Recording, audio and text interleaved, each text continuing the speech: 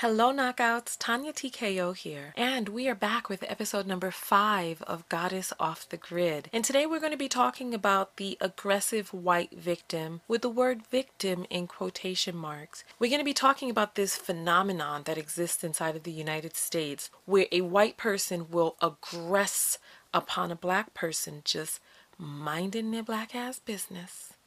And then here comes a white person stepping in their path, trying to block them off, antagonizing them in the parking lot, calling the cops on a 12-year-old, calling the cops on black people leaving their Airbnb, but just overall enacting domestic social terrorism on black people just going about minding their own black ass business. And then here they come with their nonsense. And then once things start to escalate or the police come, then all of a sudden they jump into a flurry of tears and start pretending to be the victim. Or when it blows up on social media, then all of a sudden they turn around, that's not who I am. But it was you when you were terrorizing those people. We've all seen the videos. We saw the video of the Caucasian man following the two girls who were leaving the pool, trying to find out where they lived. I mean, where is this acceptable? We've heard the news reports about the white women who've called the police on 12-year-old boys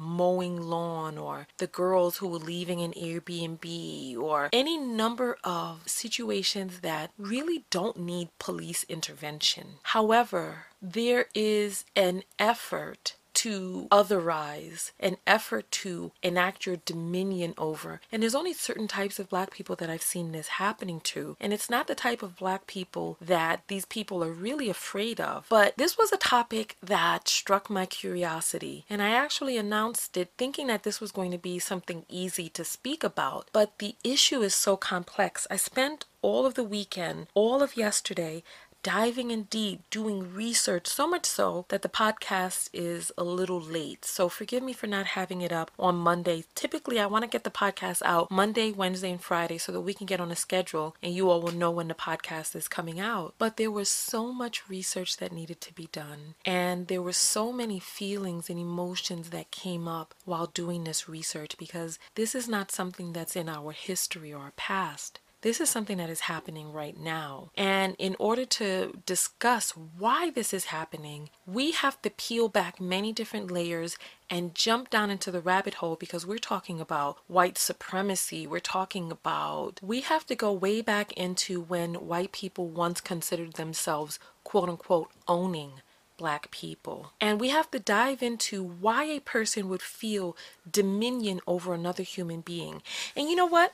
Listen, I know that there are going to be some people who are going to be like, not all. Because when I announced this on my Facebook page yesterday doing research, it descended into chaos. If you are the type of human being that needs for me to say, quote unquote, not all, in or before or after or during as the precursor and the disclaimer to my content, then my content is not for you. We have adult, intelligent conversations here. And if I don't say all, then there's no reason for you to imply all. However, I understand that this is a touchy topic and people want to separate themselves from that which they see as the issue. And so they say things like, not all, not me. And I'm going to implore that if you are tempted to say that, then you are part of the problem. You're part of the issue right there. And you're one of the people that allow this to perpetuate by, instead of really focusing and looking at what exists in front of all of us, you want to make it personal about you and be like, oh, well, since I don't do it, it's not an issue. However, we do see that it is happening and it is an issue. And this is not a topic that brings me pleasure to speak about. As a matter of fact, this was a very painful topic to look up, because we had to dive back deep into the word of a white woman and what that word has meant throughout the ages in this country,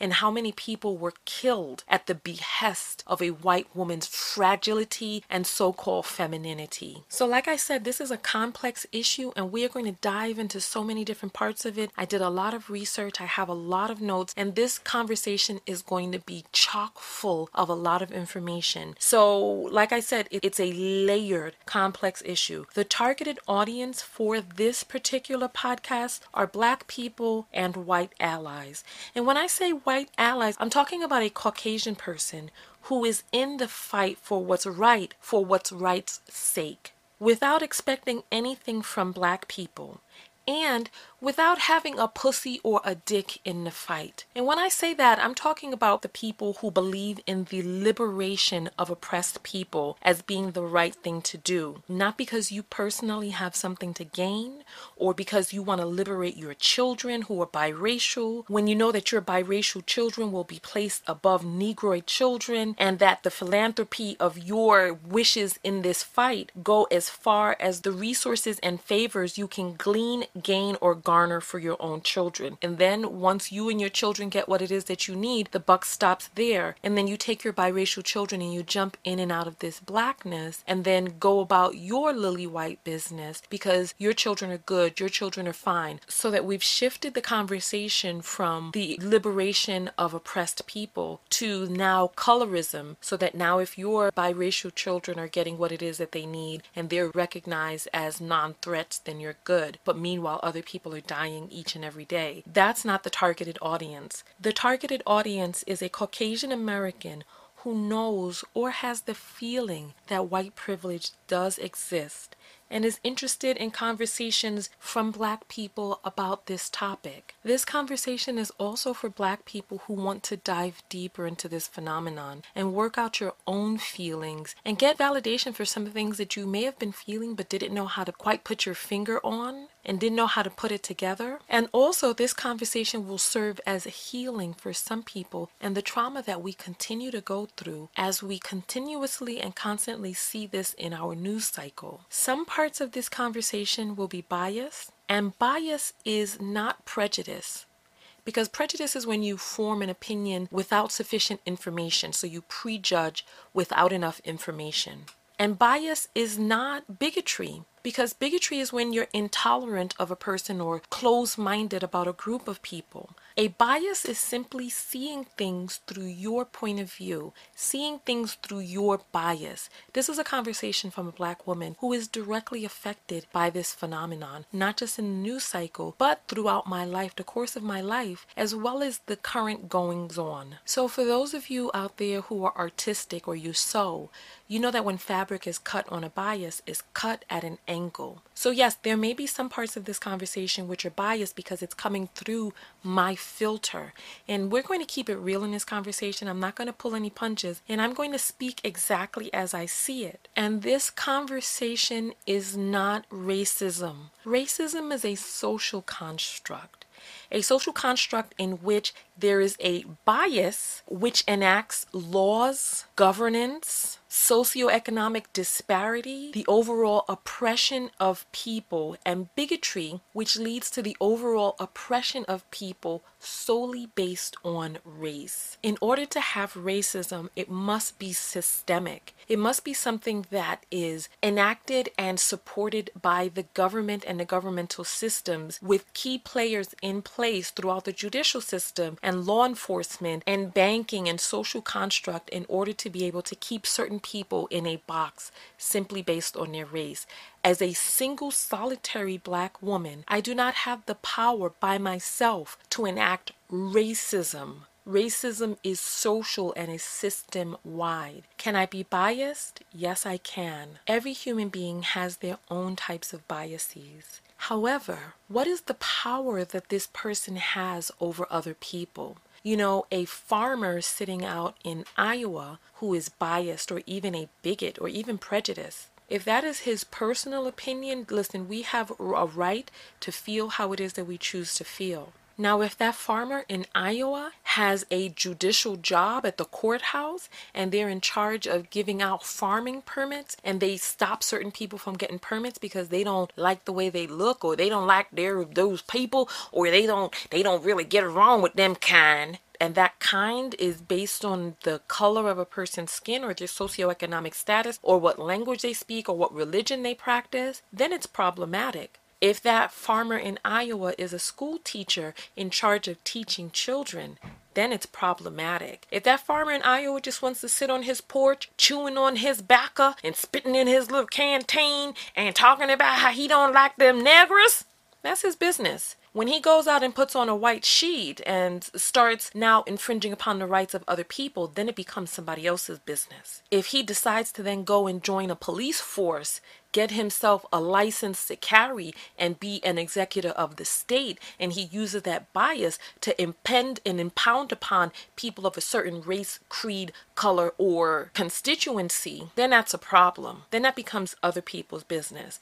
But if he just wants to sit on his lowly porch, rocking back and forth in his rocking chair, talking about the niggers, that's a whole different story. You sit there on your porch, buddy. But when you start infiltrating that onto the masses, it becomes an issue, and that's when we speak up about it. There are a lot of deflectors nowadays who feel that a black person speaking up about injustice is quote unquote racism or quote unquote racist, or that's only perpetuating the issue. And these are people who have the privilege to feel so. Martin Luther King said, "For evil to succeed, all it needs is for good men to do nothing."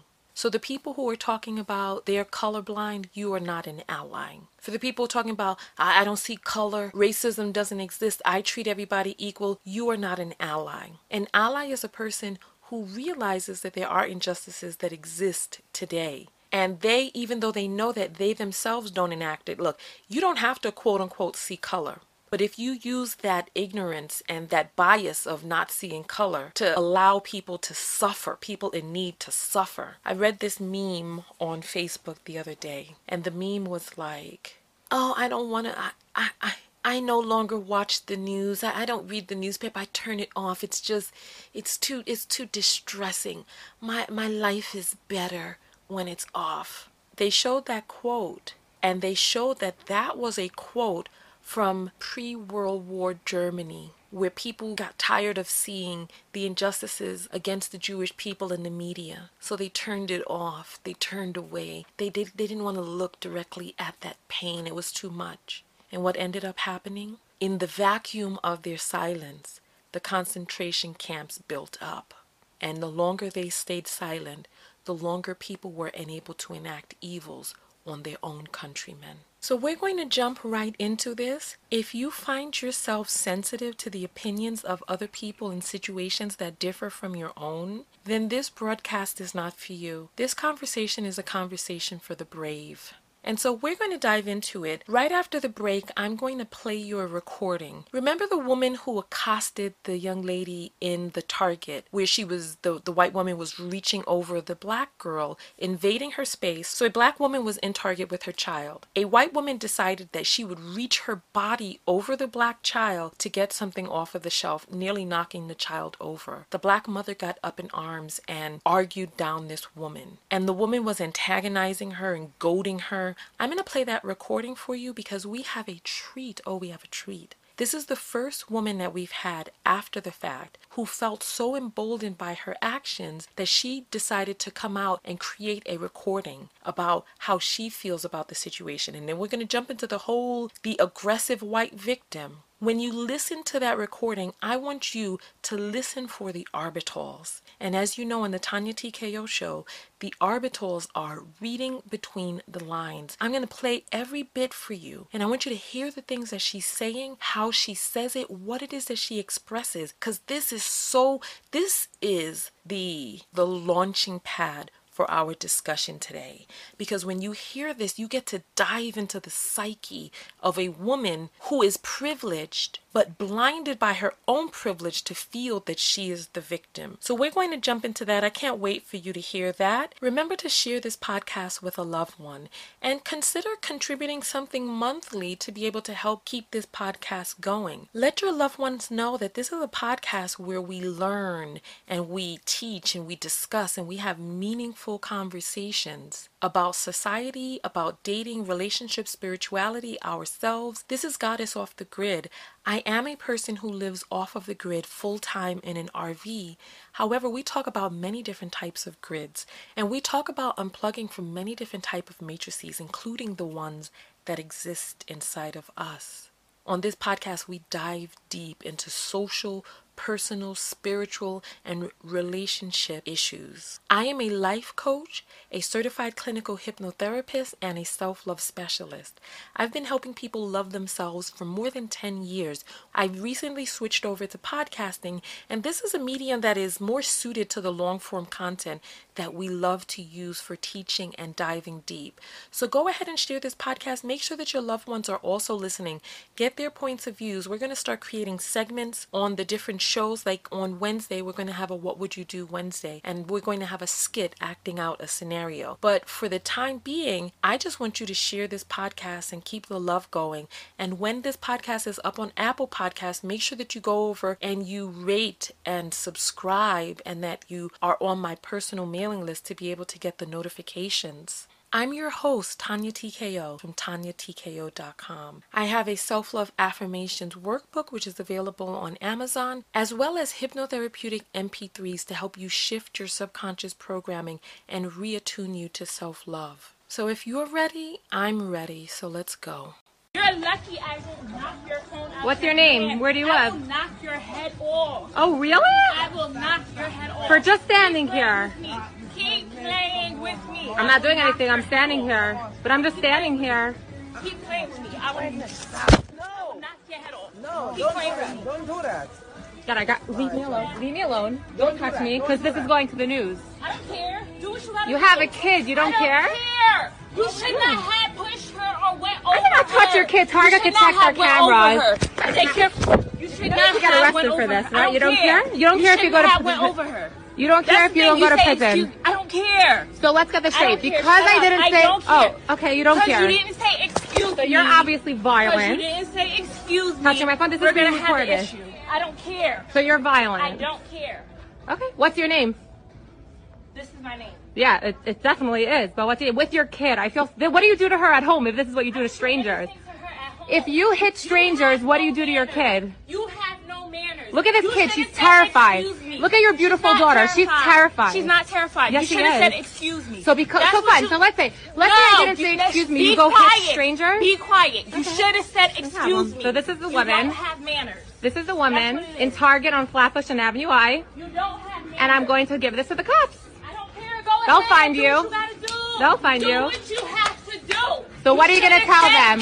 Excuse me. Point blank.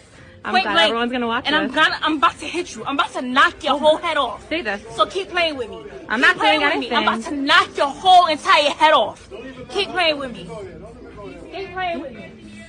Keep playing with me. Yes, please do. Please get security. I'm asking you to please get Keep security. playing with me. You should have said excuse me. Point blank. Simple. Should have said excuse me. Okay, so that because I didn't say excuse me when I needed something. You didn't say excuse me and you reached over her. Okay, so I reached over to get a You shampoo. were over her like this, reaching to get a shampoo. Okay. You said excuse me, and I would have moved her. Okay. Point blank, you don't have no So because I didn't say excuse me, you're knocking people up. Yeah, because you didn't say excuse me. Okay, no problem. Let the cops decide.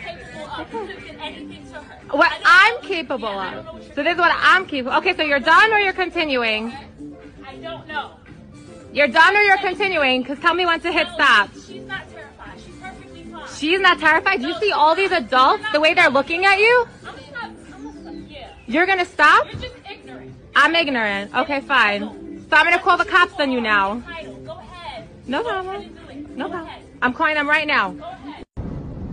So, you guys know how much I love going to Target. You guys know how much I always talk about when I get there. I will believe never walk into that place again. Never. Because of how the people who work there responded to the situation. And regarding what I was saying with the rabbis and the Rebbitzin, and I will ask all of you who go there. For me, if you could just stop there, last for yourself as a Jewish person. It's so scary, guys. How situations, we feel so comfortable here in America. We feel like we blend. We feel like we are never, ever going to fit in and be safe anywhere until Mashiach comes and we're all in Israel. And every person, I guess, eventually gets this awakening as a Jewish person. And I had mine today. And it's not even in regards to that woman. That woman was a crazy, psychotic woman who obviously is not normal, and I had her on camera, and when I called the cops, I thought that I am going to call the cops. I have this woman, literally she had to be pulled away. You can see it on camera because she was threatening me. And of course the cops, I mean, of course they're gonna come to my aid, right? They're gonna come help me right away. No, they're not. Okay, so I don't know if all the stories are gonna be uploaded because I know Instagram messes with stories sometimes when there's too many. So basically, I called the cops, and you would think I have this video. What is there even a question? No, it doesn't work like that. They're not coming to my aid so quickly. And that's when I realized. I was like, we have no one but Hashem. No one, no cops. Doesn't matter if you know the captain of whatever. It doesn't matter if you're friends with the mayor. It doesn't matter. It doesn't matter. It can help you in certain situations, but we have Hashem, and that's it. Hashem and ourselves and the Torah, and that's it. And it's so sad, guys, that it takes situations like this to make us as Jews realize this. And throughout the years, that's what happens. It's when we see that the Goyim turn our back on us, that's when we realize that, wait, we're not like them. And I realized that today. The cops came, first of all, zero empathy. And the reason, by the way, I've thought a million times of coming on this way. I don't like doing this on my page. I never do this. But this, as Jewish people, it's such an important thing to hear in this moment, not when I'm calmed down. I want you to witness this, what I'm going through, because you could have gone through it, and you might go through it, and it would have been the same with you. What they saw was a Jewish woman. They didn't care. The people in Target saw a colored woman with a child, and even though she did what she did, they helped her and ushered her out, even though she was 1,000,000% in the wrong. And she was still there. I thought she had left, but she was still there. Long story short, she told them that I reached over her kid, which I did. I reached over the kid. The kid is this short. She comes up to my knees. I reached over the kid, and they said that they saw on the camera. I turned around, almost walked into the kid, right? You know me, I walk into kids all day, right? Oh my God. Whatever the case is, they're like, she's not only that. In 2 days from now, she can call up the 70th precinct in Brooklyn. I could do the same for her. And she can get my name. She could get my number, my cell phone number.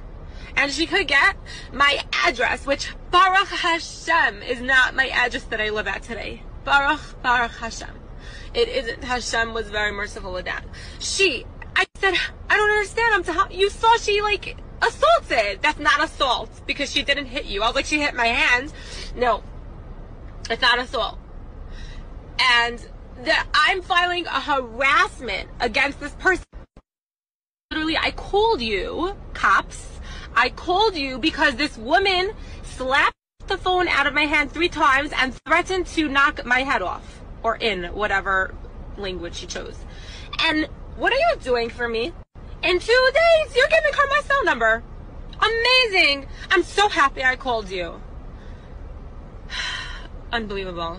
Guys, all I could say, and how the Target members were looking at me. I spent hundreds of thousands of dollars over the years at this place. Never again, Bli Neder. Never. And I am telling you guys, if you want to start a ban Target, if you want to start a boycott Target, the way these people were looking at me, like I was the bad one.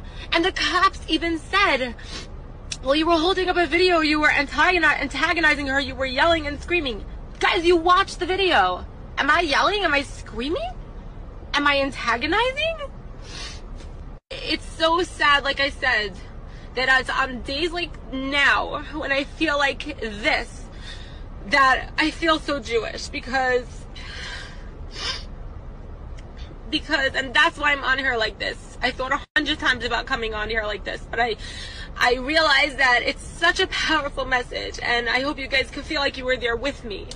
The cops didn't help. They did that complete opposite, because now that woman is going to have my maiden name, and she is going to have my cell phone number, and where I used to live, and it's unbelievable. Like, now whenever I hear and think that all we have is Hashem, to watch out for us and to watch over us. And it's so sad that I had to go through something like this and realize, no, I don't feel so safe when I see a cop car. They're not going to help me. They didn't help me. I have it on film. You think I have it on film? I have it. And yes, I give you permission to share this story and with as many ways. And we are back. Oh, Father Hashem, oh, Father Hashem, that she did not have her current address on the police report. Father Hashem, oh. Listen, let's jump right into this. She's hollering out, oh, Father Hashem. And I can only imagine that that means thank God or whatnot, that she didn't have her real or current address on the police report. But if you listen to the audio opens on her talking about, yeah, what's your name? What's your address? Where do you live? Going on and on and on. The woman is walking away from her, and she's standing there with her phone, filming this woman's child without authorization, a minor, filming the face of a minor without the parent's authorization, antagonizing this woman from afar, beckoning the woman back, perpetuating the situation, making the situation last a lot longer than it needed to have. And then, when she got onto her own little broadcast, look at how she was crying. Oh, now she's the victim. Father Hashem, she's the victim. She's sitting there in tears, blubbering, going on and on about how we're alone. We only have Hashem. And so now what she's doing is she's beckoning out, giving the call for the people who understand the call that she is giving. So she's speaking in Hebrew, and she's speaking out these words, beckoning for the men who are of that culture and custom to be able to come forward towards her aid. I want you to talk about the arbitals that you heard there, because I heard many. Let's go into it one by one. First of all, she comes out talking about how they're alone and they will never be seen like the rest of them. First of all, the woman is white. I know she identifies as Jewish, but Judaism is not a race. It is a religion.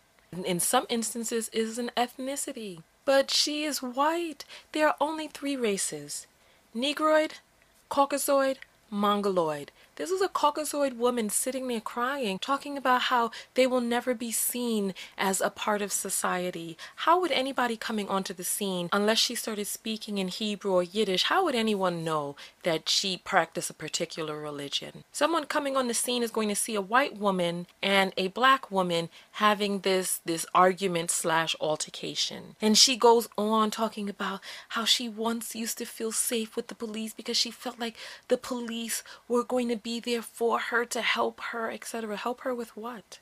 Help her with what? She's calling upon her people to boycott the store on the strength of who it is that they know that she is, and using her Hebrew words, calling forward for Jewish people, I guess, to boycott this store over what?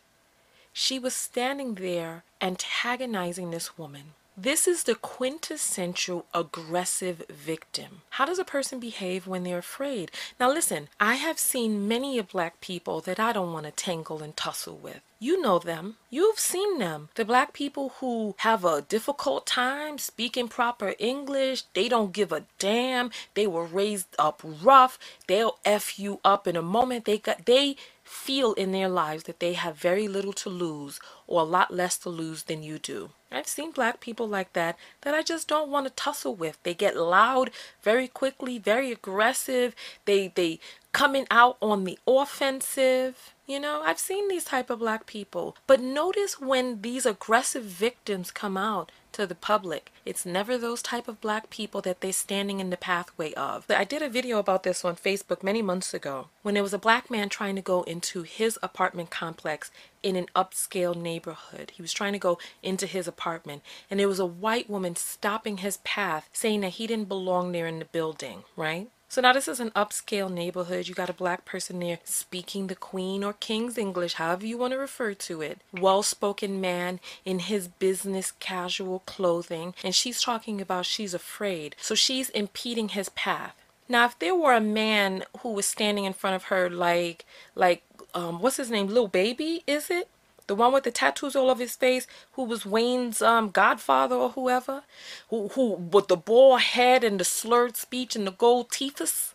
You think she's gonna stand in front of little baby's way? You think she's gonna try to impede that black man's path? But no. No, no, no, no, no, no, no. This is part of what we're going to jump into in this podcast. We're going to break it down piece by piece, the type of black people that they target and why. So we have this woman inside of this store who's now pulling the Jewish card because believe me, nobody would know that she's Jewish unless she had on the traditional Jewish or Hasidic garb, or if she had her Star of David around her neck. And with that, they'd have to get very close up on her to be able to see that. But this is a Caucasian woman now standing up there talking about she doesn't feel safe with the police. Why? Because the police won't what? Give themselves extra paperwork, filling out and arresting somebody where there were no injuries and no property damaged? Come on.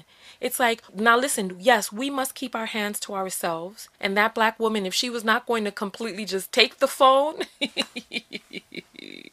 to be filmed participating in, this hit fest or whatever it was she was doing with her hand or phone or whatever, I don't know. Technically, she could have been arrested on something like that or given a citation or whatever. But touching somebody else's property, doing that other stuff, that's doing way too much. We have to learn to keep our hands to ourselves. But the cops who came on the scene, they were not about this mess. But then it seemed like something was filed. Something must have been filed because she said that the woman would have been able to call up in 2 days and be able to get her telephone number, her name, and her address. So what's another arbitral that we heard in there? And arbitrals are reading between the lines. What's another arbitral that we heard? The woman states security looked at the camera footage. They corroborated the mother's story that this woman reached over her child, and the woman even states inside of her own little broadcast, security stated that this woman nearly knocked the child over. And even though security is telling her this, she's like, yeah, like I run into children. So one, the black mother protecting her child, she doesn't believe her. Two, she doesn't believe security, who is telling her she nearly knocked down the child. And in this woman's privilege, she is coming up with her own account for what she feels that she did, even though security is telling her that she did something different. Then she's antagonizing the woman, talking about, oh, you must be abusive to your child. You must be Let the woman go on. You're freed, right? You're freed? If you're freed, let the woman go on. Let her go. Let her walk off. You're so goddamn afraid, woman. You're so damn afraid, aren't you? So listen, like I said, I know what it is like to come into contact. I know what it's like to have to tussle up with a black person who don't give up. I know what that's like. And I know what it's like to be like, you know what? I'm outnumbered. I'm outgunned. This is not worth it. And you fall the F back. I know what it's like to fall back when you don't want to get into a certain type of confrontation, when you are more concerned with your safety, your personal property, going about your day, your beauty, whatever it is. I know what it's like to fall back and be like, all right, you got this one. I'm done. I'm going about my business. I know what that's like. What that woman did was not that. What she did was she stood there antagonizing this woman. Call it, oh, you look at your child is frightened. Did she sound afraid to you? Was she crying and blubbering then? But no, when she wanted to elicit the sympathies, when she wanted to elicit the sympathies of the people in her communities, oh, the tears, they began to trickle. Oh, Father Hashem, she did not. Oh, Father Hashem, Oh, Father Hashem, that she didn't put her address on that paperwork. Father Hashem. Going off, beckoning to her people. We're about to take a break, but when we come back, I'm going to give you a special list that I've compiled of the 3 main archetypes of white women aggressors who are enacting this domestic social terrorism on black people in public. This is going to be your A to Z guide of how to identify the aggressor. I'm also going to break down the major and minor suits underneath each archetype so that you can know what is the motivating factor as well as the shadow side of that behavior so that you can know how to navigate in the situation. So stay tuned for that. Welcome back. This is your complete list of the 3 main archetypes of the white woman aggressor victims that are out there terrorizing Black people in public. This is your A to Z guide, so I want you to refer back to this audio, share this audio so that other people can become educated about these three main types. And if I leave anything off, because I want you to compare these types, this is a comprehensive guide. I want you to compare these types to the ones that we've seen in the media, as well as the ones that you've seen in your personal life. And if I've left any off, by all means, leave me a voice message and I'll include that in the next podcast as the follow-up to this one. So if you're ready to jump in, I'm ready too. So let's go. The first archetype is Segregation Sally. And underneath this archetype are two major and two minor suits.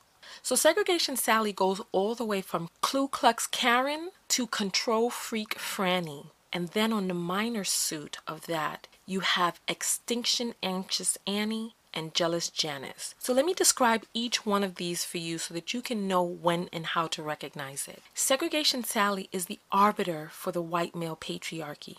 She will vote against her gender interest in order to vote with her racial interest, so that she aligns herself with the goodies that the white male patriarchy will befit unto her. She'll vote against female interest so that she can maintain the upper hand in dominance. Ultimately, she will give up her political control in order to maintain her social dominance and control. She feels that white people are superior, though she can't really name anything that across the board that white people are consistently superior at, besides dominating and colonizing and earth destruction. On the front side of this, you have Ku Klux Karen, who feels that she is superior and has the moral high ground. She believes that Black people and people of color are beast and beastly savages that need to be either civilized or exterminated by the quote-unquote superior whiteness. Which leads us into the other front side of this archetype, which is Control Freak Franny. Control Freak Franny feels safe when she's in control. She's the type of person who felt completely comfortable on the plantation being outnumbered by Black people as long as they were dominant and dominating over Black people. However, the moment that Black people gained their freedom, then all of a sudden she became super afraid of Black people and could no longer be in the same neighborhoods as them. She went from being completely comfortable with these quote-unquote savages breastfeeding and taking care of her babies and children. But then on the flip side, once these quote-unquote savages became liberated, then all of a sudden she didn't want them in the neighborhood. She didn't want to be around them. All of a sudden she was afraid. Oh, these people, the same wet nurses who use their quote-unquote savage breast to breastfeed her children, are the same ones that now she's like, oh, I'm just so afraid of you. Oh, what's going to happen, my virtual? So Control Freak Franny, she's afraid. On the shadow side of Control Freak Franny is fear. She's afraid of becoming a minority in the United States because she is afraid that once she is a minority, that she will be treated in the ways that she and her ancestors have treated minorities. So she's deathly afraid. And that leads into the other shadow side of Segregation Sally, which is Extinction Anxious Annie. Now, Annie is afraid of becoming extinct. Remember, we talked about her quote-unquote superiority complex? But when she looks around and she sees that even the sun is against her, that she can't survive out in the elements because she's lacking that main ingredient of melanin. She sees that even the environment is against her. She can't exist out in the elements. And with climate change, which is headed and speared by her voting practices in alignment with the white male patriarchy, who are, remember, experts at earth destruction. So now we have climate crisis upon us, and she's in crisis because she is anxiously afraid of extinction. She knows that her genes are recessive, and she is deathly afraid of being bred out. She knows that white women are having less and less children, and she is afraid of what an America will look like if whites are no longer the majority. She's reading the writing on the walls, which is stating that by a certain year, in the year 2000, the Caucasians in this country are going to be a minority. She looks at herself and her relation to the world around her, and she is envious of those who have the natural ability to be able to survive and thrive in the elements. And that's what leads us to Jealous Janice.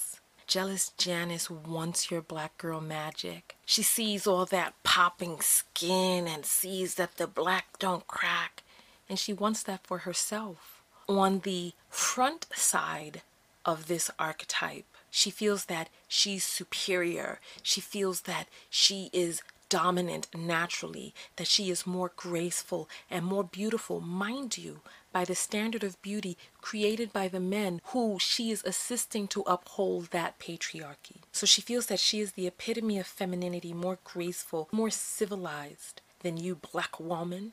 But on the shadow side of that is jealousy. She wants that black girl magic for herself. She knows that if on even playing ground, she cannot compete. Her children cannot compete. Because remember, she has her eyes open. She's fooling herself into thinking that she's superior when there is no statistical evidence of superiority in any realm besides killing, colonizing, and earth destruction. When it comes to creativity, when it comes to sportsmanship, when it comes to care of the earth and all of those things, she's not seeing the representation of excelling in those fields. More and more reports are coming out about all of these people who felt that they quote unquote owned other people, how these inventions were actually created by the people that they thought that they owned. So they dominated these people, stole their ideas, the original people who have that original creativity. I remember I read this story, Who Moved My Cheese? And in the story, Who Moved My Cheese, it told a tale of two men who would go to an area where there was a cheese that was always bestowed upon them in that area. But they didn't pay attention to how the cheese was dwindling. And when all was said and done and the cheese was gone, one of the people felt that he was entitled to the cheese being there. He was like, this was my cheese. Where is my cheese now? But mind you, this person never made the cheese, never created the cheese. They only benefited from the cheese being there. But when you are not a creator and when you are not an innovator, sooner or later, the resources that you have in front of you that you've dominated and stolen dry up. The story of Who Moved My Cheese is all about the journey of how people relate to changes in the market. And there's a quote that goes, "To many people, equality feels like a loss." So if you're used to hoarding everything, and there are other people who are now getting to earn from that stash, then you're beginning to lose. And instead of realizing that there were people who had none and you had everything, you're like, why am I losing? This is mine. But let's go forward. So we were talking about Jealous Janice and how she sees that black girl magic and she wants that black girl magic. And that leads us into the next one. And the next archetype is Dick Riding Rita. She is confronting and aggressing upon black men in public because she wants that D. She wants to ride that D, but she just doesn't know how. She doesn't know how to get from where it is that she is onto pussy popping on the handstand, pon some cocky. She doesn't know how to flip it, twist it, and bust it down. She really wants that black dick, so she's jumping in front of these black men, arguing with them because she's angry that she has little white penis at home. She's angry that she got the little pink penis, and she's angry because she really wants that big black cocky. And so she's stepping in front of them, standing in their way, hoping, now mind you, going back to Segregation Sally, hoping that the rumors were true of the violent black man who will just take her caveman ways and just have his way with her, so that she can maintain deniable plausibility or plausible deniability, so that she can remain and maintain her virtue and her purity. Because, oh no, she didn't really want it outright. Just deep in her heart, she was dick riding Rita, and she was looking for a way that she could get upon that big black cock. And so she jumps in his way, she stands in his path, she cusses him out, hoping that the rumors were true, but the rumors are not true. All of that is hype. The vast majority of rapes that occurred during this whole racist country are rapes of white men towards women of other races. It was white men raping black women. This is why we have the mixed up genes and genealogy in this country and in many others. So it was their men who raped and raped and raped, then started these rumors about other men raping and creating and enacting laws and tribunes around the rumor of other men raping, when the actuality of it is so small, when it was really their men who were the perpetrators and aggressors of that action. So dick riding Rita wants the D, and she doesn't know how to get the D. And so the next best thing that she can do, we circle back around to jealous Janice. The next best thing that she can do is try to be you. Because what better way to jump on the kaki than to be the woman, or to emulate the woman whom that kaki was made for. So she befriends you. She gets into close proximity with you. She learns your movements and your styles, because all in all, deep down beneath it, she really wants to be you. So she comes in and she emulates the queen. She studies your dance moves, your makeup techniques, your highlights and your contours, the way that your body is shaped in all of its curvaceous glory. She tries to emulate your black girl magic, and she can't. So sooner or later, she turns on you. She gets all that she can from you, and in the anger of really wanting to be you and get pandikaki, she then attempts to eliminate you, because she sees that magicalness, she sees that beauty, that pungent regality dripping from you. And she doesn't know how to come to grips with the fact that the things which made you would break her. As a life coach, I come into contact with many different people. And one of the women that I was coaching one day, she told me how much she really wished that she could be a black woman. She says, I see black women walking, and there's an energy about black women. There's a power about black women. And I wish that I could be a black woman. I wish that I had that power and that grace under fire. I wish that I had that silent, stealthy, and sensuous strength. I wish that I possessed the ability to be able to have the creativity, to be thrown scraps and make a quilt, to be thrown trash and create a world-renowned soul food cuisine, to be given nothing and birth the world from it. I wish that I had that power. I wish that I had that ability. And I sat there just thinking to myself, because it wasn't my place to say. But I thought of how it's like coal saying, you know what? I really wish that I could be diamonds. But not realizing that what it is that makes the diamonds is a pressure that compounded upon that coal until it didn't break, but it burst inward and created the fragments of what becomes that renowned cut, clarity, and carat. It was that pressure. So the very thing that you want is actually the very thing that you're afraid of, because it's from being baptized in the fire that the phoenix rose triumphant. Listen to what it is that I'm saying. It's from being brandished in the fire that the phoenix rose triumphant. So at the bottom line, she wants to be you. She wants that black girl magic.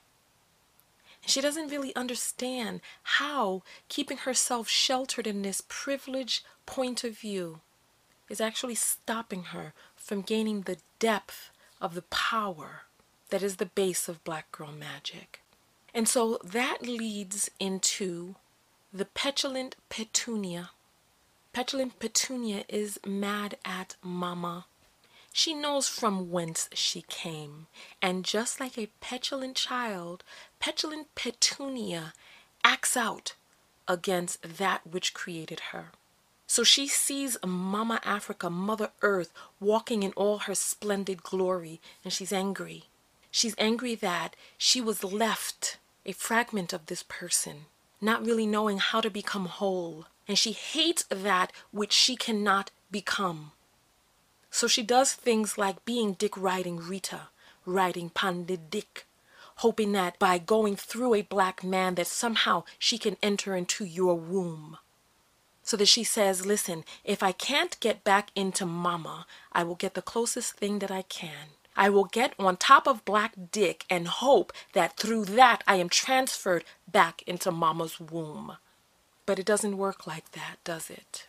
It doesn't work like that, does it? So you'll see them on the internet attacking you and coming for you, getting gassed up in the head by lost black men who tell them and gas them up into thinking that there is some defunct flaw in Mama Africa.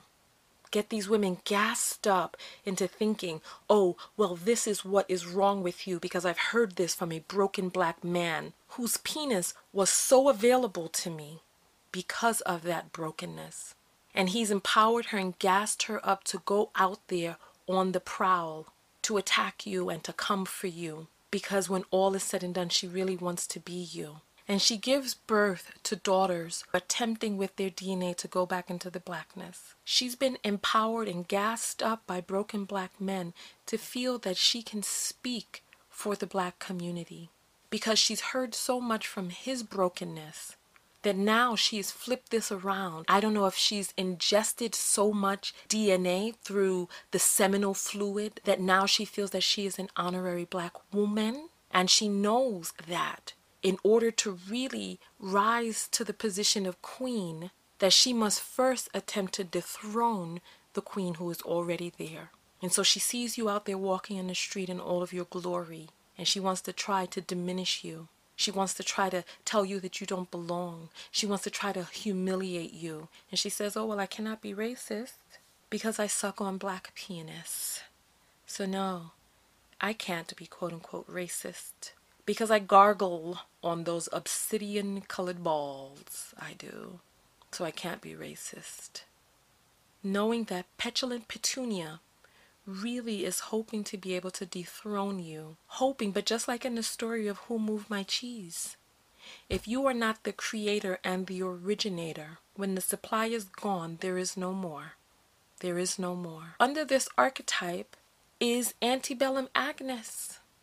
Antebellum Agnes wishes for the days of old. On the surface, seems like she wants to return to the days of old. She wishes for the day where she could command you to do her bidding and tell you what to do. And because she can't, she is now angry. Because she's like, Mama, why have you forsaken me? Why are you not at my beck and call? Why can I no longer control you? And she doesn't know how to deal with this world without that control.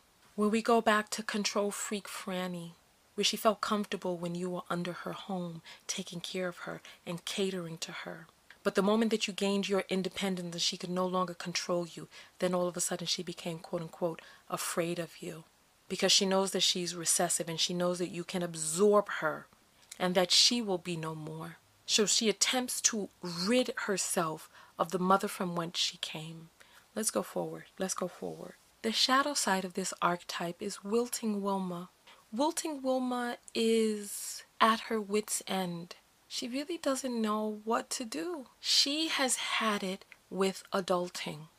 She doesn't want to deal with this life like this. She wants you to take care of her. She wants you to be her maid, clean up after her, take care of her children. She misses her magical Negro who was always at her beck and call, who would be there whenever she snapped. She misses the magical Negro who would sacrifice themselves for her happiness, so that anything that she wanted, oh, it was no problem, Miss Missy. Oh, Miss Missy we'll get. She misses you taking care of her. She misses being under your comfort and confines. So she throws her tantrums because at the end of it, she just doesn't understand how you are out there in this world living so happily and so freely without her. She sees your little children thriving and surviving, and she just doesn't understand. She was fed a lie. She was told she was superior. But when she really looked around and really analyzed it, she knew that she didn't really have the building blocks to be able to rise from the depths from which you have risen. So she sees you out there with your head held high, that slim old waist and that big old booty, curvy as can be, plump lips, hair that defies gravity. And she sees you out there thriving, killing it, making moves. And she sees herself wilting. She doesn't know how to deal with life. And so she sees that more and more white women are dying from drinking and drugging themselves to death because they just can't deal with the difficulties of this life. And she sees you, black bitch, who came from nothing. They took everything from you. And yet here you are, skin glowing, popping, in your majesticness, shining out there with your doggone contours and slim waist and lovely magical hair. And she doesn't understand how. How without my permission? How without me being able to thrive? How are you out there killing it and doing it so wonderfully when you've come from so far down below? I was told that I was superior. I was told that my mind worked better. I was told that I was more feminine. I was told that I was more beautiful. But when all is said and done, when we look at the standard of beauty and what is the ultimate desire of female fertility, it's not the androgynous body that they told me that I should grow into. It's the big waist to hip ratio that you have, boom, booming it along as you walk, looking confident, like nothing can bother you. Taking all the stresses and strains of the world and making it look easy. And she's angry, and she's wilting, and she's killing herself slowly, and she's angry at you for being able to thrive and survive. And she doesn't know how you do it. I'm going to tell you all this story, and I tell this to you because I was able to see this and catch myself and recognize the bias that existed inside of me. And I felt that if I, as a black person, felt this way, that I know that there are other people out there who have more and who have been told more than I, who also feel a similar way. You all know that I attract men who have money. Years ago, I met this guy who was from Nigeria, and not Nigerian American or Nigerian European like the ones that I've been used to dating, but this guy was straight from Nigeria, fresh off the boat. He didn't even have his paperwork all together. And he told me to come down to where it is that he was staying. And he told me that he was staying near Times Square, and I was like, well, surely that can't be. It surely can't be. And I went to go visit him where it is that he was staying. And oh, true, yes, very much indeed. He was right off of Broadway, right in the heart of Times Square. And he was staying at this extended stay hotel. And I went up into his place and I looked at his luggage and his clothing and the cufflinks and the shirts and the shoes. And everything about him dripped money. Now, personally, I don't know how much money this man had, but he was a developer and he developed real estate. He said he came to the U.S. to be able to build buildings, right? Not just apartment buildings, but build developments, right? And part of the reason that our relationship really didn't work out is it was difficult understanding and speaking with him. He didn't really speak English well, but nonetheless, right? Nonetheless. So I saw how it is that he was living, and I looked around, and there was a part of me that felt a little twinge of something. I couldn't put my finger on it, but it was a sort of jealousy. And I felt like I had been lied to, and I felt like I had been bamboozled. And I felt this feeling. I'm going to explain it to you because I can't really put it into words, right? Because I'm still trying to understand it myself. I felt like here I am, born in America. Here I am, bestowed with this American citizenship and all of the things that they pump your head up with about being American. And I remember I looked at him and I was like, how is it that me, who was born in this country, that I'm living on the outskirts of the city, and he who's just come into this country, who they claim is swinging around in trees and all this other mess, that this person who has come from absolute quote-unquote nothing has so much more than me. And I felt a complex set of feelings that even now I don't really understand. But I felt like because I am American, that I am quote-unquote better than a quote-unquote African. And I felt ashamed of myself, noticing that those feelings had crawled up from somewhere, from the bowels of my being. And I checked myself real quick. But I felt like I had been duped by this country, that I'd been duped by the lies that they've told us about the motherland, that I had been duped by what it is that these people have really described to us as quote-unquote thriving. So that we're here in this country thinking that we're thriving, and other people in other countries have more education, have greater ability for upward mobility, greater resources. And I felt like I had been living a lie. Now, I don't remember anybody telling me outright, oh, you're better than a quote-unquote African. I don't remember anybody ever telling me that in those words. However, I feel like there are things that imply that in our society. You know, they're showing us pictures of children with puffed out bellies, flies in their eyes, and they're showing us abject poverty and people coming from really needing us to bestow upon them. And somewhere along the line, somewhere deep in my psyche, that was implanted, like the princess and the pea, like that little pea that exists underneath the mattress, and you got to pull those mattresses apart. And I don't tell this story. As a matter of fact, I feel like the story makes me look really badly. However, this gave me some insight to the feelings of superiority. I truly felt that by my American birthright, that I was superior to other people. And I'm a Black American woman who was at the bottom of the rungs in America. So I'm sitting near the bottom of the low, who I felt feelings of superiority to my brother, another Black man making it in this world. And not just any other Black man, but a Black man who was interested in me.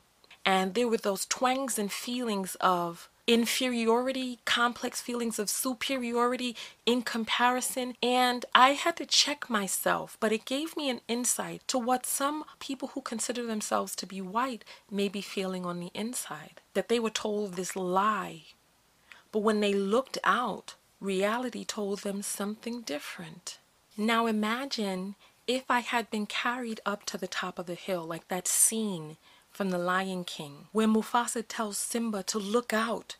From here to there, all of this is yours. This land is your land. This land is my land. From the New York City to the California Islands. Look, I don't know the song, but I'm just saying.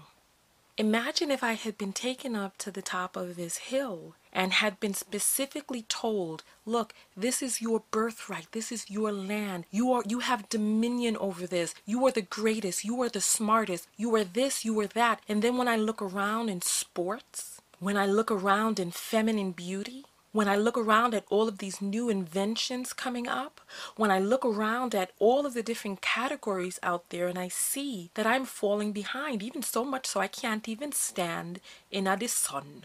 So that if we're standing up there out on the hill and Mufasa is telling me this is all yours, that I gotta be up there with sunscreen, otherwise the doggone sun would decimate me. So imagine being told all of this is yours. And then you see these other people who have such a tremendous disadvantage. And you're like, what the hell is going on? This is supposed to be mine. And then we get to the third and final archetype, Greedy Greta. Greedy Greta. And I want to give a special shout out to my niece who helped me come up with this archetype. It was very difficult combining all of these together, and I'd love for you to tell me how you think I did with the archetypes. But she helped me come up with Greedy Greta from a joke that she had heard in a person's stand-up routine. So Greedy Greta has some similarities as Control Freak Franny, where she likes to be in control and she likes to have power over you. Except Greedy Greta takes it a step further. Greedy Greta doesn't feel that you should have. Greedy Greta feels that her children should have. She doesn't give a damn if your kids got flies in their eyes or in poor districts. When all is said and done, Greedy Greta cares about her and hers. That's it. And Greedy Greta has some of that jealous Janice in her, where she's like, you know what? I can't let you succeed because if you come up, you're going to overtake me. And so she wants to keep all the resources for herself. She wants to keep this land her land. And by hook or crook, she's going to stop you from encroaching upon what she feels is quote unquote rightfully hers. Happy belated Indigenous Peoples Day, by the way, Greedy Greta. So Greedy Greta uses the wilds of her ways. And on the shadow side of Greedy Greta is Damsel Darla. And Damsel Darla knows what it is that she wants. She wants to be able to keep these resources for herself and the children who come as the fruit of her loins, who she knows carries recessive genes. So Damsel Darla needs for her man to protect her. She needs to know that her man is still there with her. That when she bats her eyes like the butterfly effect around the world, that she can cause a war or storms. And so she bats and she flutters her eyes just to make sure that the white man, or whichever man, because if you know like jealous Janice or dick riding Rita, you know that she wants all of the men to come and bow down to what it is that she considers the self-opposed, propped up standard of beauty. Much like that young lady in that broadcast, crying, oh, I thought that the police were going to come and save me. So that the police officers are an extension of the white male patriarchy coming to save the day. And the other side of Damsel Darla is Missy Prissy. And Missy Prissy is diabolical. She wants to hold on to her real estate of femininity by making sure that she constantly and consistently is the victim. Because what better way to feel and enact your femininity than to have men come and save you and act on your behalf? What better way to exert your femininity out onto others and the world than to bat your eyes, let people know that you're in trouble, and have people come running to the rescue? And I believe that Missy Prissy, in her diabolical ways, she actually does some of this on purpose just to know that she still quote unquote got it. That she has to constantly put the white man through tests to know whether or not she still has that control. And so she wields her powers and control over the men, women, and people around her. The aggressive victim, antagonizing and pursuing her prey. You remember the woman who was antagonizing the people at the park who were going to barbecue?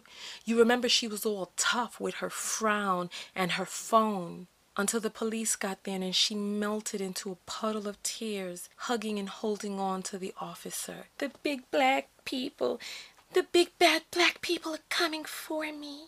Remember, in the follow-up to that Target video, the woman called her colored. She said, oh, that all they saw was a colored woman and her child. and then escorted her off. And then she was disappointed to know that she was not escorted out. She was just in another part of the store because she expected to be able to bat her eyes. Oh, Father Hashem, I bat her eyes. And then, oh, the police would come running, because to her, feeling safe is knowing that the police will be like your state-mandated big brother, come and beat up anybody who gets in your way. Beat up those black bitches and everybody else. Do you think these people don't know what it is that they're doing when they call the police? You think that they don't know it's a dangerous life or death situation for black people at many times? You think they don't know? But they're just like the little kid on the playground, like, I'm gonna call my big brother. What? Big brother can come and get you. Big brother coming.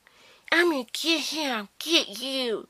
And if we think about it, we're talking about this new phenomenon of the aggressive white victim. But for many of us, we know that this phenomenon is not new. If you go back into the archives of junior high and elementary school, you realize that the building blocks of that had been there all along.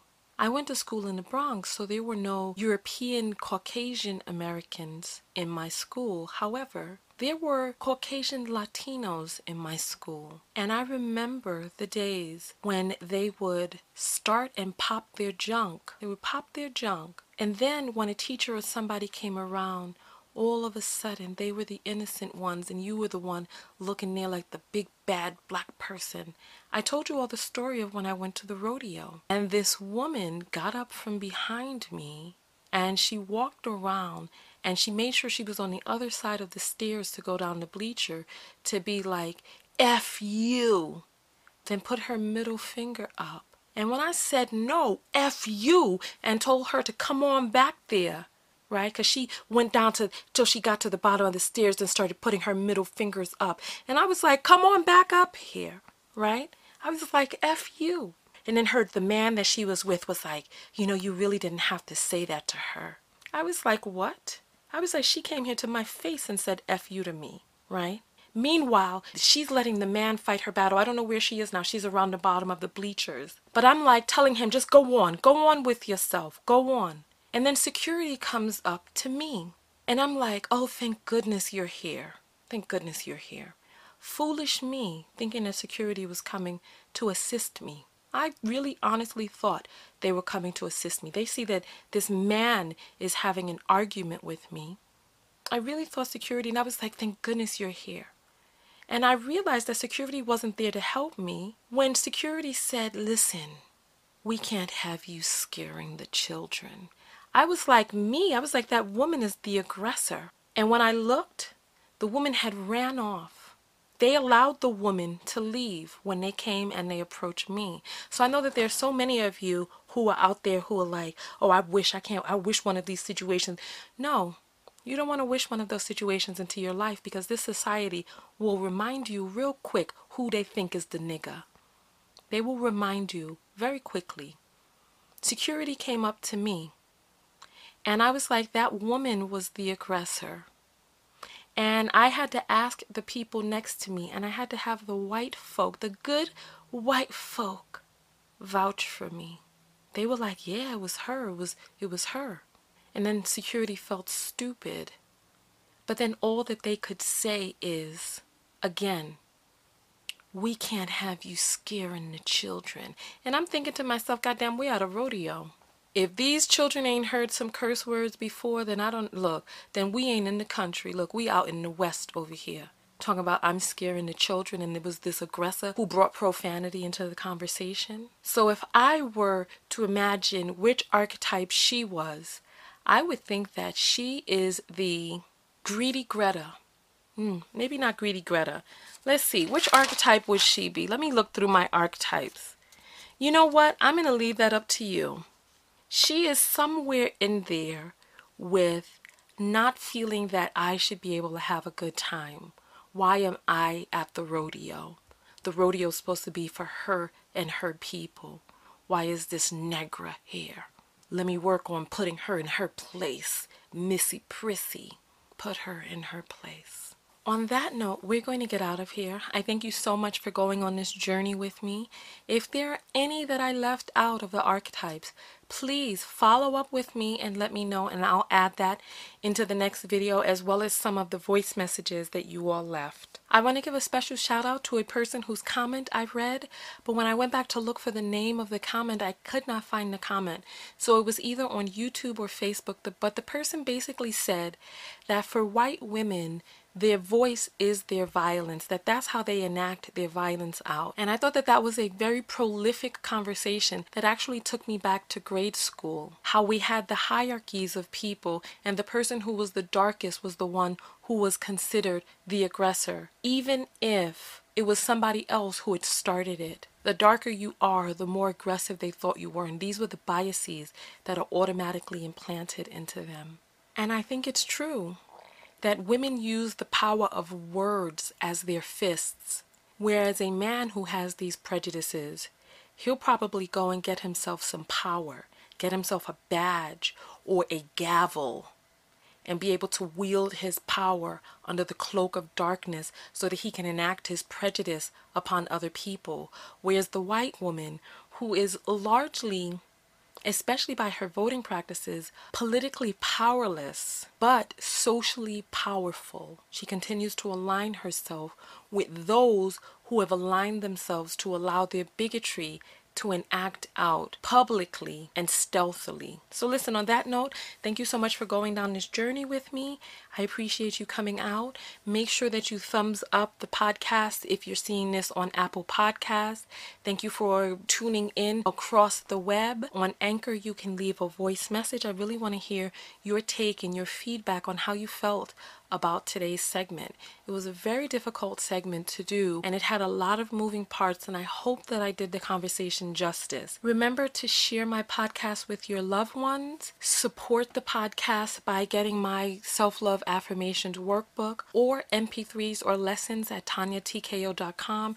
Remember, I have hypnotherapeutic MP3s to help you create shifts on the inside. I also have a course, Will My Man Be Wealthy, to help you identify the characteristics that show you which man you should stand through the thicket in and which one you need to leave and let go. Also, consider contributing to my podcast monthly. I appreciate all of your support. The podcast is growing so nicely, so thank you for sharing.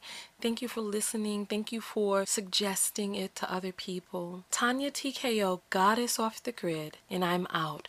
Go out there and love one another, but most importantly, love yourself. And part of loving yourself is realizing that there's not much difference between all of us. Part of loving yourself is undoing some of the programming, realizing where there is programming. Because if you're aware of the program, then you're outside of it. So get outside of your program, become aware of it, and then do the things that you need to do to shift it.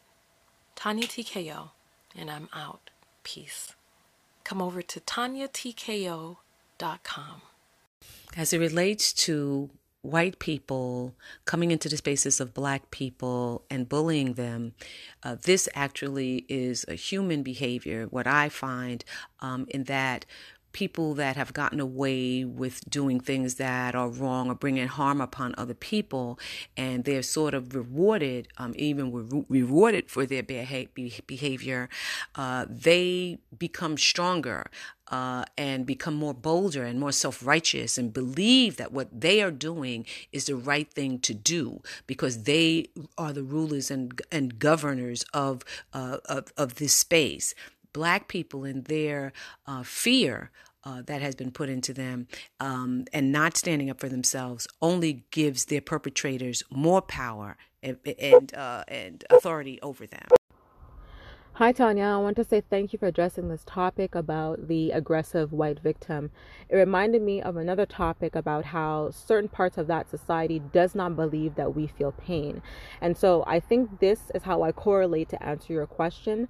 I feel that they just have no awareness or have any ability within themselves to care that we feel anything. We shouldn't feel anything. This also reminded me of a time when I was standing in line with a bunch of people and a white woman is standing in front of me. I had to unwedge my foot from underneath her foot bottom after she stepped atop my foot. After being exhausted from that day, I decided not to be the angry black woman and address it. However, once I placed my hand on the seat in order to brace myself to move forward, I had a whole bunch of bags and all of that, that was when the lady decided to address it aggressively that, hey, what do I think I'm doing by placing my hand in front of her seat to brace myself? Hi, Tanya. This is Miss Pink Secrets, aka Miss Pinky. I'm responding to your video of why white women choose to be aggressive, or, I believe that if you react to a white woman's passive aggressiveness, they get a rise out of it. White women love to test stereotypes out of black women to make themselves feel pretty much confident. And they just hate to see a confident, beautiful, feminine, classy black woman. It's just pretty much envious, I feel.